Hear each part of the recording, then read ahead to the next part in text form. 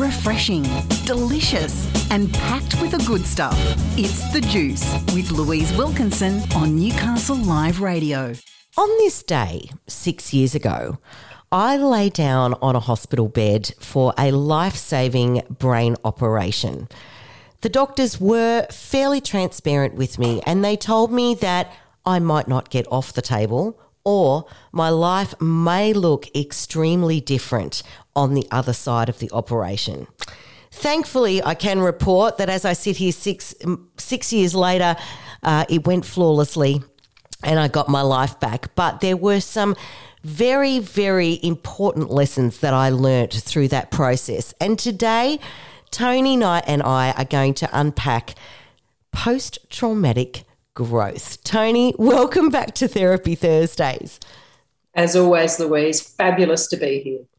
Now, look, I've spoken on this show a lot about my own experiences. So I had an unruptured brain aneurysm and I needed fairly urgent brain surgery. And it was 6 years ago today that I lay down on that bed and didn't know whether I was going to get off. And it very much honed my perspective on life, on love, on what's important.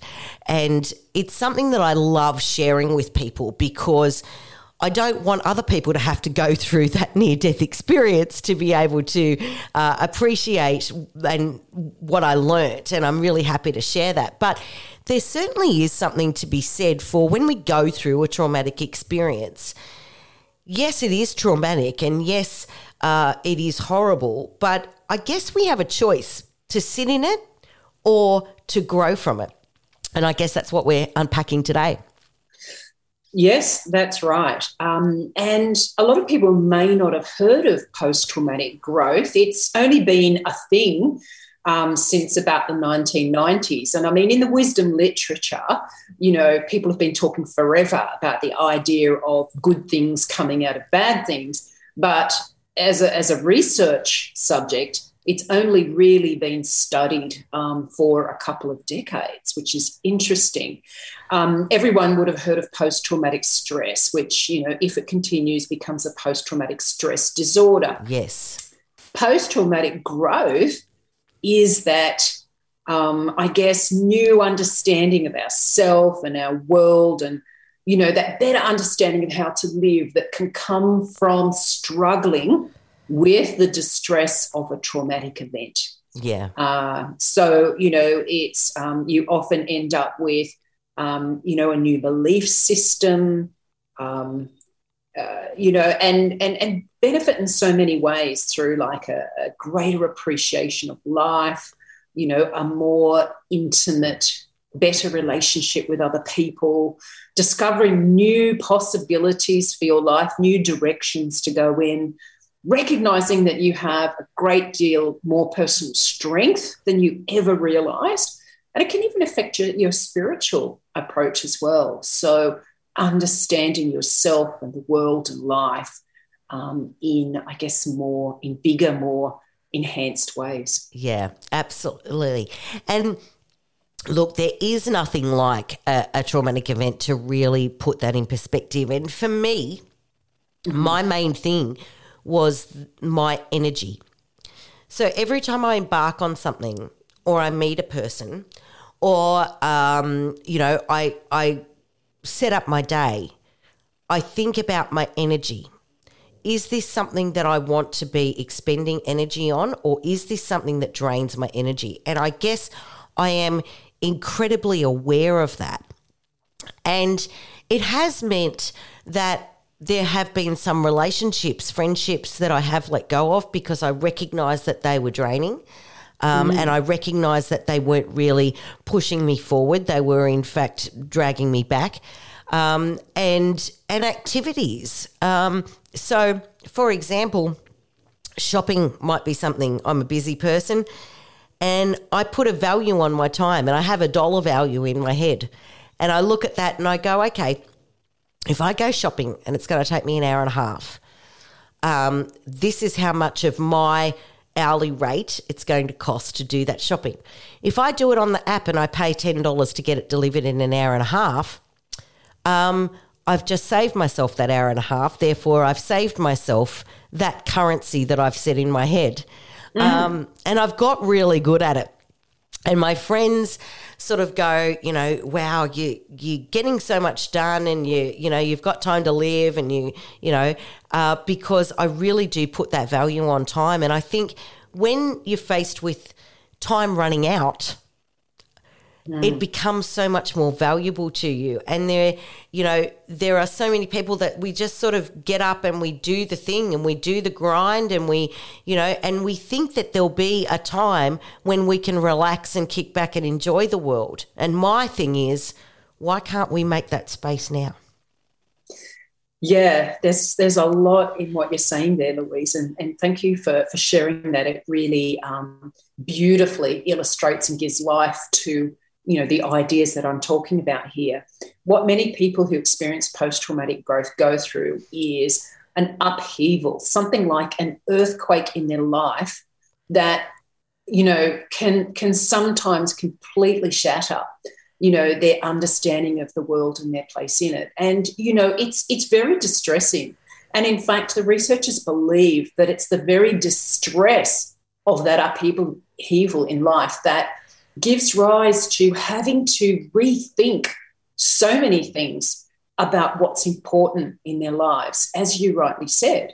And that gives rise to new priorities, wisdom, a perspective that you never enjoyed before. And this is what post-traumatic growth's about. It's not going back to your baseline prior to that traumatic event. This is about having greater wisdom, greater perspective, really being able to kind of move forward in ways that wouldn't have happened. Now, that doesn't mean that people necessarily go, gee, I'm really glad I had that traumatic event. In fact, most people would say, no, I'd still be happy to have never had it, but very happy to have never had it. But, even so, a number of people, and they believe about half to 2/3 of people following a traumatic event find that their world is sufficiently shaken up and they are sufficiently distressed and confused from that they have to go through this process of, they call it cognitive reprocessing, just having to understand what is going on here. And from that, developing, as we said, new priorities, new goals, because quite often some of those goals that they were pursuing before the event aren't even possible, let alone desirable. And so it can lead to this larger perspective that you're talking about here. Yeah, 100%. I always like to say, with the experience that I went through, it was definitely the worst of times, but on the flip side of that, I can also say it was the best of times, because it did completely change my perspective and my trajectory of my life. Yeah, this is what often happens. And so the interesting thing to point out here about post-traumatic growth is that it doesn't necessarily mean that someone is going to be happier.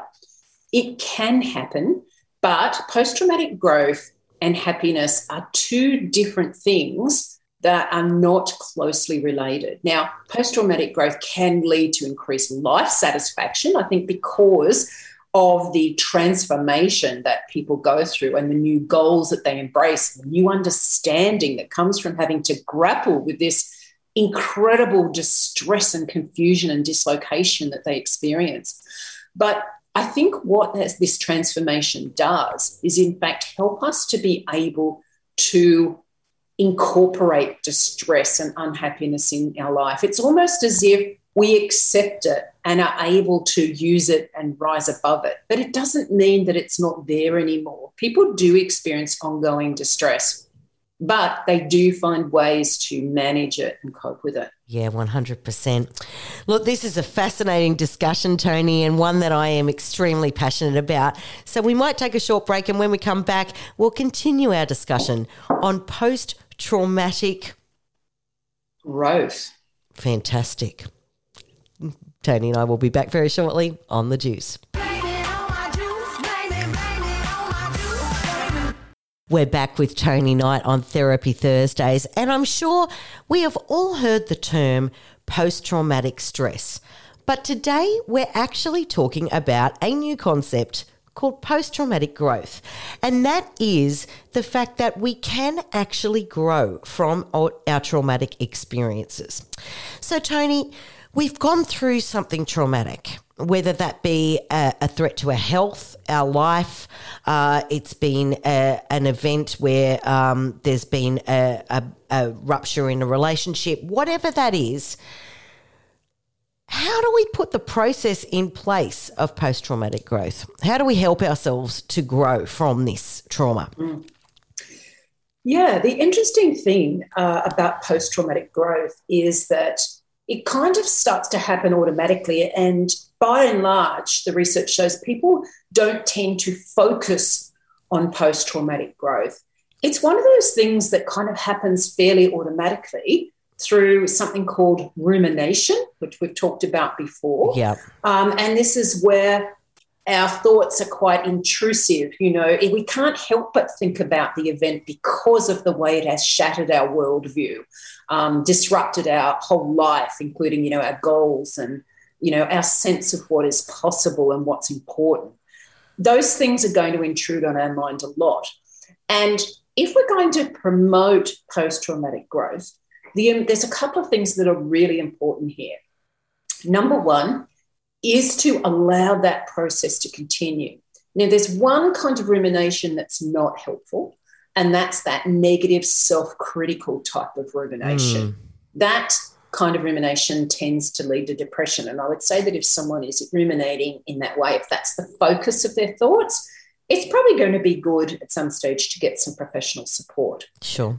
But if we're talking about event-related rumination, this is the processing that inevitably takes place following trauma, you know, and this is where people can't help but think about things like, you know, making sense of what happened, problem solving, reminiscing, anticipating what's coming up in the future. These things are going to come up a lot. The important thing here is to accept that this is absolutely normal and it's also helpful. So no one should stop it. Don't stop it yourself, and don't allow other people to stop you from thinking about it or even talking about it. And so related to that process, it's also important to have good support at this time. Good support are caring other people around you that understand the importance of this kind of cognitive reprocessing, as it's called, this rumination on all these things that are kind of flooding your mind. Some people will, you know, be well-meaning and try and stop that process because they think it's destructive, but the research shows it's not. Event-related processing or rumination is a really important first phase in post-traumatic growth. Yeah. And not only good to have supportive other people that understand the importance of that, not just thinking about it, by the way, but talking about it, being able to disclose how they're feeling or what they're thinking. Support groups are incredibly important ways for people to continue that process, because obviously you've got people that understand what you're going through because they're going through something similar. They will encourage you and allow you to be where you are, to talk about what's going on for you and to promote that acceptance. But also people in support groups form good role models so you can learn from their experiences, especially if they're a little bit further down the track than you are. It shows what's possible, because this early stage of reprocessing is very distressing. You don't know your place in the world. You don't know who you are or what you're about anymore. You don't know why this has happened or where it's taking you. And so having that support promotes coping with this whole process. And if you can cope with this process, as distressing as it is, it means that you can continue to do it, because post-traumatic growth isn't just an event. It's a process. It's a journey. And so this kind of support allows you to continue that journey through your growth to a place where you can, you know, actually start to yield the benefits of all this processing. Yeah, 100%. And look, there are two types of processing. There's the one that stays stuck in the event, which, you know, why did this happen to me? Poor me, you know, that sort of thing. That that over a long period of time isn't necessarily helpful. But your brain has to catch up with the traumatic event that's happened, because the traumatic event happens in a day or even a split second in terms of, say, a car crash or something like that. The brain has to catch up with what's happened. So that processing is really important. But I guess the forward motion that comes from properly processing the event, not suppressing it or not being stuck in it, but processing it and then taking that information and moving forward with it is where the magic happens. Absolutely. Yeah. Absolutely. And so after that initial phase of doing all that rumination, a person who wants to experience post-traumatic growth, provided they're well supported, can start to move very deliberately into using this period of instability, if you like, towards crafting a new sense of who they are, new goals that they can achieve that are now more consistent with the person that they are now. And this can lead to, a big increase in life satisfaction. Now, once more, it's important to understand that this doesn't necessarily make people happy. Life satisfaction is not the same as happiness. Yeah. I'm going to argue that although we all love being happy, it's a temporary state that comes and goes, it has its own causes. Life satisfaction, I think, is a much bigger concept. And when people talk about being happy, more often than not, what they really want is to live a satisfying life. And I think a satisfying life comes with that recognition of life's paradoxes. So what I mean by that is that we can be strong, know that we are stronger than we ever thought we were, but also recognise our underlying vulnerability. But at the same time, our ability to be strong, to know that we can probably deal with it because we've dealt with worse before. Another paradox, and when I say paradox, I'm talking about two seemingly inconsistent things coexisting at the same time in a strange way. That out of loss can come so much gain. And so this wisdom, this deep wisdom that we carry, can help us in the future to recognise that, it doesn't make loss enjoyable or desirable in any way, but that we can overcome and gain out of loss. And so this deep wisdom enables us to know that life comes with that dark and light. Now I'm getting all sort of woo-woo and spiritual on you, Louise. But that deep transformation, that deep wisdom can make for a very satisfying life. 100%. And you're talking to the choir, sister. I mean, I get it. But I love what you're saying about life satisfaction as opposed to happiness.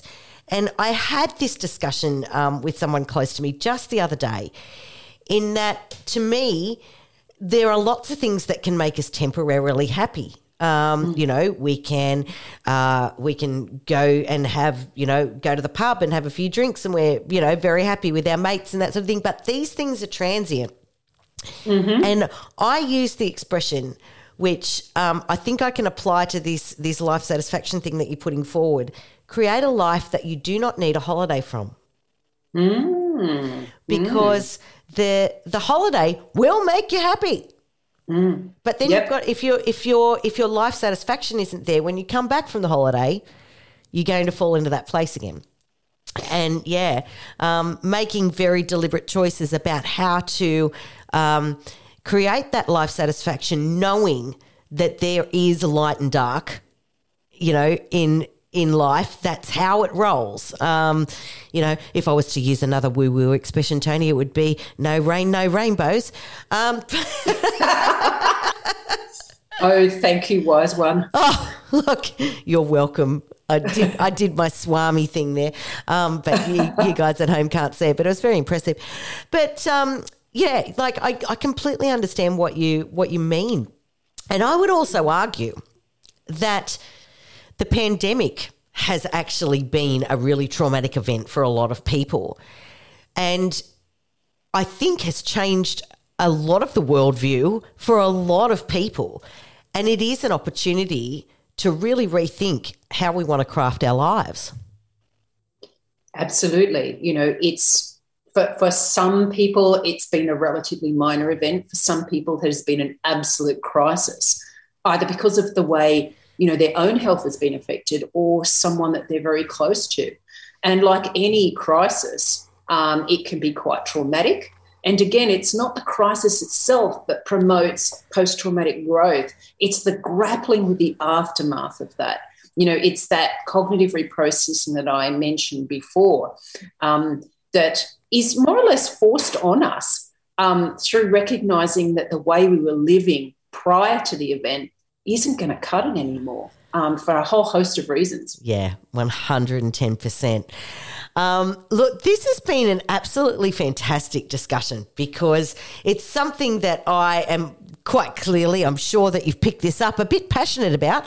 And I love that you've brought it to the table. And, I have to tell you that every fortnight, Toni and I sort of have a little bit of a chat off air and go, we'll talk about this. And it just so happened that today's topic fell on the anniversary of the event that caused my post-traumatic growth. So I really thank you today of all days for bringing that into the discussion on Therapy Thursdays, Toni. Well, I just want to thank you, Louise, for being so open in sharing that. I think that it's a real inspiration to other people who have been through or who are still going through something terrible to realise that, something good can come of it. Congratulations on your journey. You're clearly benefiting from what you've been able to do with your crisis. Well, thank you very much. And I really value the chat that we've had today and wouldn't have it with anybody else. Toni Knight, our resident psychotherapist, thank you once again for your contribution to Therapy Thursdays here on The Juice.